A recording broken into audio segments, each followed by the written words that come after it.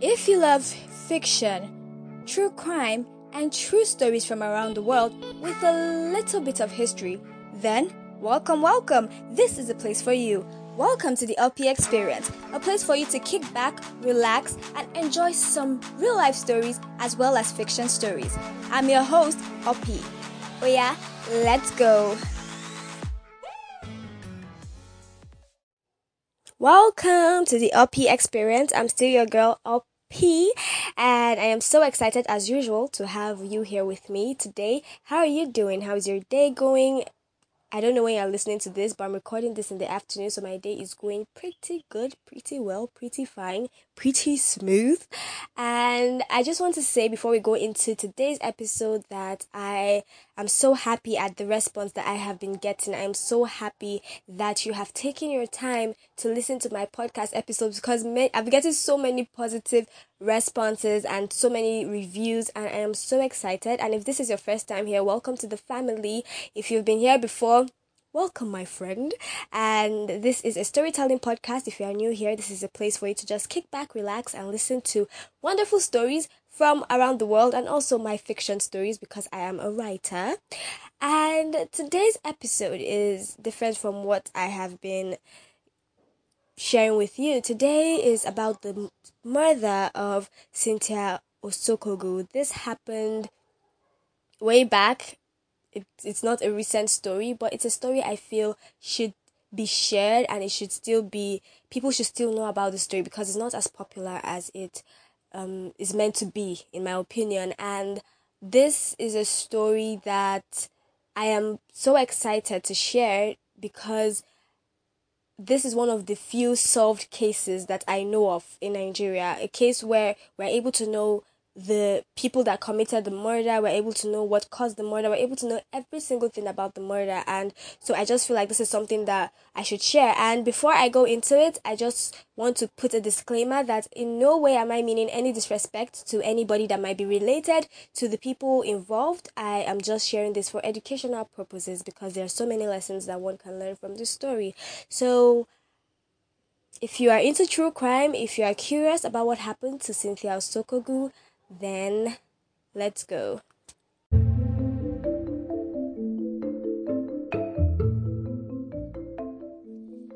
Cynthia Osokogu was born on the 10th of November 1987 in Agbotown, Delta State. She was the last child and only daughter of her parents, retired Major General Frank Osokogu and Joy Rita Nkem Osokogu. She had 3 elder brothers. Her eldest brother is Flight Lieutenant Kenneth Uchechukwu Osokogu. Her immediate elder brother is an Assistant Superintendent of Customs, Mr. Williams Osokogu. Her third elder brother, Mr. Tony Azubike Osokogu, lived in Greece. She started schooling at Command Children's School Ilorin and moved to Command Secondary School Jos from 1997 to 2004. She was a graduate of English language at Nasarawa State University and was pursuing a master's degree in public administration in the same institution after resigning from a job with MTN. Cynthia was also a former model. She owned a boutique named Dress Code, which she opened in Kefi, a town in Nasarawa State, in 2007. She was described as hardworking, loving, and industrious by her family. She had achieved much by the age of 24. So now, with all this knowing about Cynthia, the question is, what happened? So it all started with Cynthia developing some friendships on social media.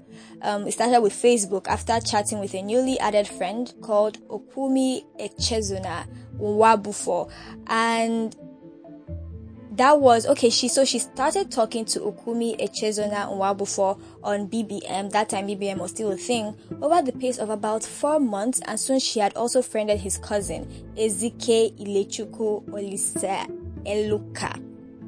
Even though she already had a relation in the United States who often sent her goods to sell in her retailing business, they told her that they were in the same business, that they were also retailers, and they offered to sell her the same items at a cheaper price. She believed them. I mean, who wouldn't believe them? If someone comes to you and tells you that the items you are buying, they can sell those same things to you at the same quality and at a cheaper rate, you would be interested. So these young men seemed normal and promised to host Cynthia when she came to Lagos. What Cynthia didn't know was that Nwabufo had been stalking her for months, patiently gaining her confidence through frequent chats and posting. When she informed them she usually comes to buy goods in Lagos, they made arrangements for her visit, while promising to help her get the goods at cheaper prices. The trip was organized by Echezona Nwabufo, one of the two new friends. On July 21st, 2012, Cynthia flew to Lagos from Abuja to meet with these new retailers regarding the better price offer on the clothes and accessories for her fashion boutique. After landing, she called her mother to tell her that she had arrived safely. She got to Lagos and the two young men picked Cynthia up from the Murtala Muhammed International Airport in Ikeja and drove her to Cosmila Hotel in Lakeview Estate in Festac Town. At the hotel, they entertained her and offered her a Ribena brand drink, which was actually drugged with Rofinol, but discovered the drug did not take effect quickly on her. After that, they beat her and asked her to reveal where she kept her money. They presumed she would hold a lot of money, but she said she didn't have any money to spare. When they didn't get any money from her, they tied her up, robbed her of all the money she brought to shop for her business, her 3 BlackBerry phones, jewelries, international passport, a driver's license, then they raped her and finally strangled her to death. The next morning, after having spent the night with Cynthia's body, they then quickly abandoned her, left the hotel and quickly unfriended her from their Facebook friends list to remove any trace of their connection. Unknown to them, there was a hidden CCTV camera in the hotel which recorded part of the event. According to the hotel receptionist, her name is Miss Ifeinwa Njebu. The two checked in at the hotel at 8 a.m. on July 21st, 2012. By the time they checked out, she had handed over to the second receptionist named Vivian, who had taken over duty, so she asked her to check them out. They checked in again, but this time with Cynthia, at the hotel at about 12 a.m. on July 21st, 2012. And when Miss Njebu resumed the next day by July 22nd, Vivian handed over to her and gave her details about the room already occupied. The room that Miss Njebu checked in the couple was to expire on July 22nd, 12 noon. After the two left in the morning, his brother came to take over the room, so she noted that, and she was also aware that the other person was still occupying the room. Mrs. Njebu routinely called all the rooms in the hotel to ascertain those who were still in and those about to check out. After some time, she saw Nwabufo coming down the stairs. Miss Njebu asked Nwabufo after calling his room to know if he was still staying. When Nwabufo reached down the stairs, he told her that he would be staying behind, but that she should permit him to withdraw money from the ATM machine to pay for the day. When he told her his girlfriend, in this case he was actually referring to Cynthia, was still upstairs, she didn't go to check.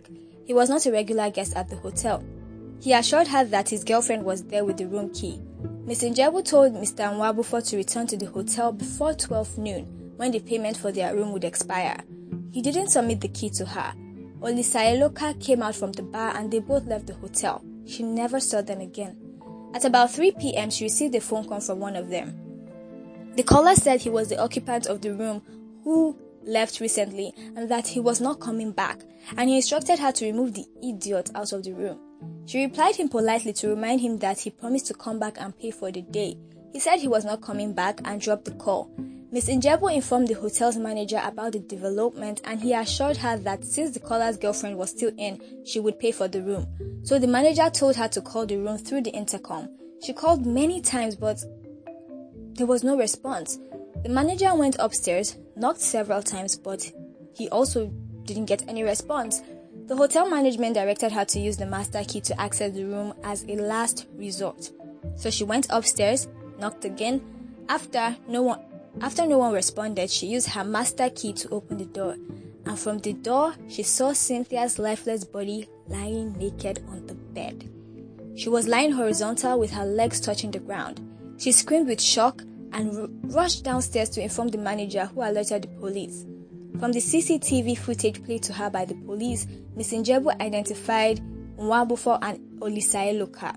She was able to recognize the duo when the police brought them to the Area E police station in Festac Town, Lagos. After the hotel found her body, since her ID cards and mobile phones had been stolen, they could not identify her immediately or call friends and family. Her body was deposited in a morgue in Lagos.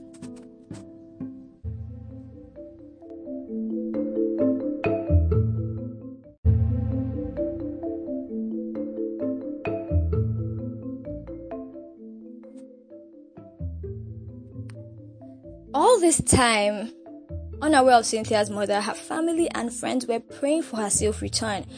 Meanwhile, Cynthia's mother, Mrs. Osokogu, tried calling Cynthia's cell phone for 5 days, but her phone was switched off. On the 7th day, she recalled that one of the men picked her call and told her that Cynthia was sick. Not too long afterwards, they implied that Cynthia had been kidnapped and asked her mother for 20 million naira ransom. Cynthia's mom asked them if they killed her daughter, and they said no. She was just sick and couldn't come to the phone. The phone call was traced to Festac, and there, her missing persons police report was submitted to the Area E command in Festac. This enabled her family to trace her body to the morgue and also led them to the hotel. The police in Lagos delayed the release of Cynthia's body to her parents for burial because they had intended to carry out an autopsy on the body at the Ikeja General Hospital morgue. The police commissioner revealed that the pathologist was still working on the autopsy, which was ongoing at the time she was identified. Eventually, her body was released for burial and she was laid to rest in her hometown. After 1 month after Cynthia was laid to rest, the trial commenced at Yaba Magistrate Court, Lagos, on the 27th of August 2012. 6 people were arrested at the beginning of the investigation. Olisailoka, Nwabufo, both of them were identified as the Facebook friends. Others were the pharmacist who sold the Rofinol to them. His name was Osita Orji, and Nonso Ezike, which is Olisailoka's brother, who actually assisted and helped them to sell the BlackBerry phone of Cynthia. So the 6 of them they had a charge of conspiracy, murder, rape, armed robbery, and, everything that they did, they were all trialed for that. So the trial commenced with the prosecution calling Nwabufo and Olisa Eloka, and they were charged with conspiracy to commit murder and felony.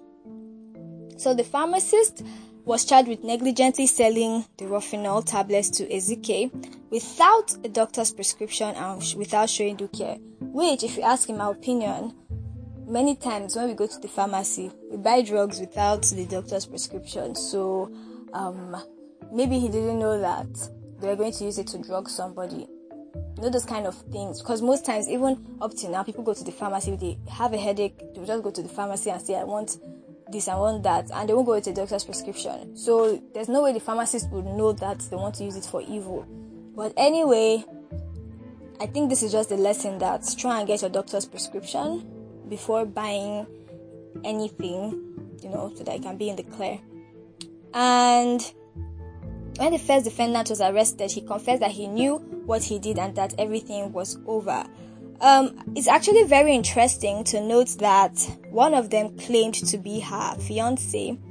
He claimed that Cynthia was his lover. It was actually Nwabufo. He claimed that Cynthia was his lover and that they were planning to get married before her death. He said he met her at ShopRite Mall in Lekki in 2011 when he went for shopping while she was also shopping at a fashion shop. So he was totally dismissing the allegations that they met on Facebook.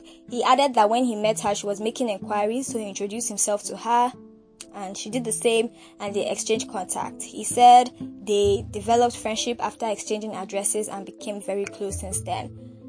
But there was no evidence to his claim.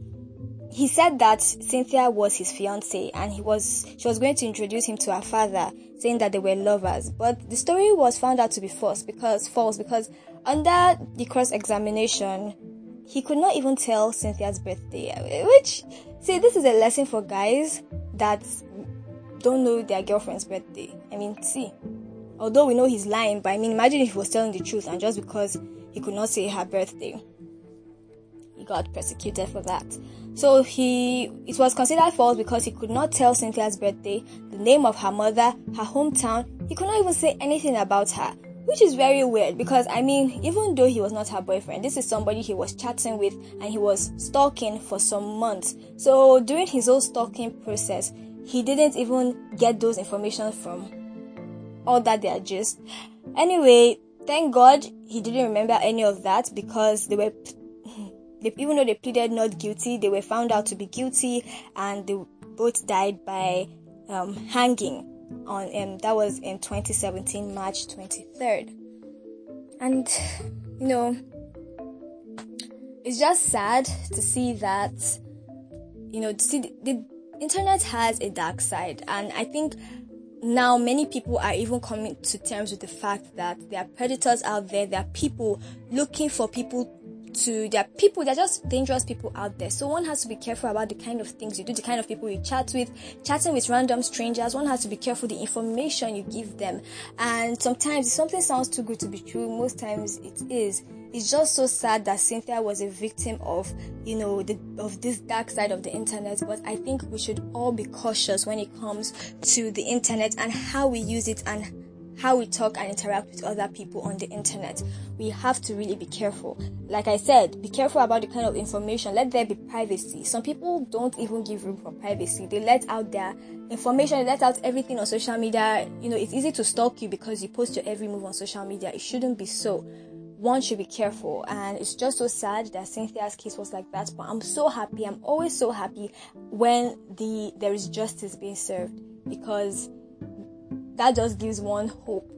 And I'm happy that her story has been told, and that the people didn't go out scot-free, because there would have been nothing more sad and disappointing and even depressing than knowing that this kind of thing happened and they were not brought to the book. The killers were not found out. In fact, if I can remember clearly, the police were wondering, because this was not the first time of these men doing this thing. They had done it to a couple of other women. Yes, they had done it to a couple of other women, but none of the women even came out to testify, which was what added to their case, going the way it went, because when the women came out to testify, but they had never killed any of the women. Cynthia was actually the first person that they had killed. And the police were wondering why. Why did they kill her? Was it the frustration that she had no money with her? Was it what could have been the reason why they killed her?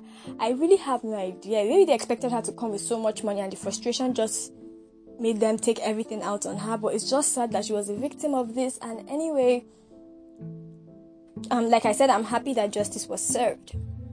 So don't forget to follow me on social media at the OP Experience, and I would love to hear what you have to say about this case. Do you have any advice for other people, or advice on how to stay safe from predators on social media? And until next time, bye-bye.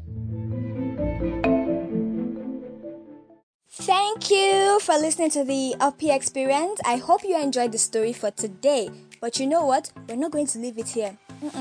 I want to hear what you have to say about the story for today. Don't forget to visit me on my social media at the OP Experience on Instagram, and let's continue the discussion over there. Until next time, bye.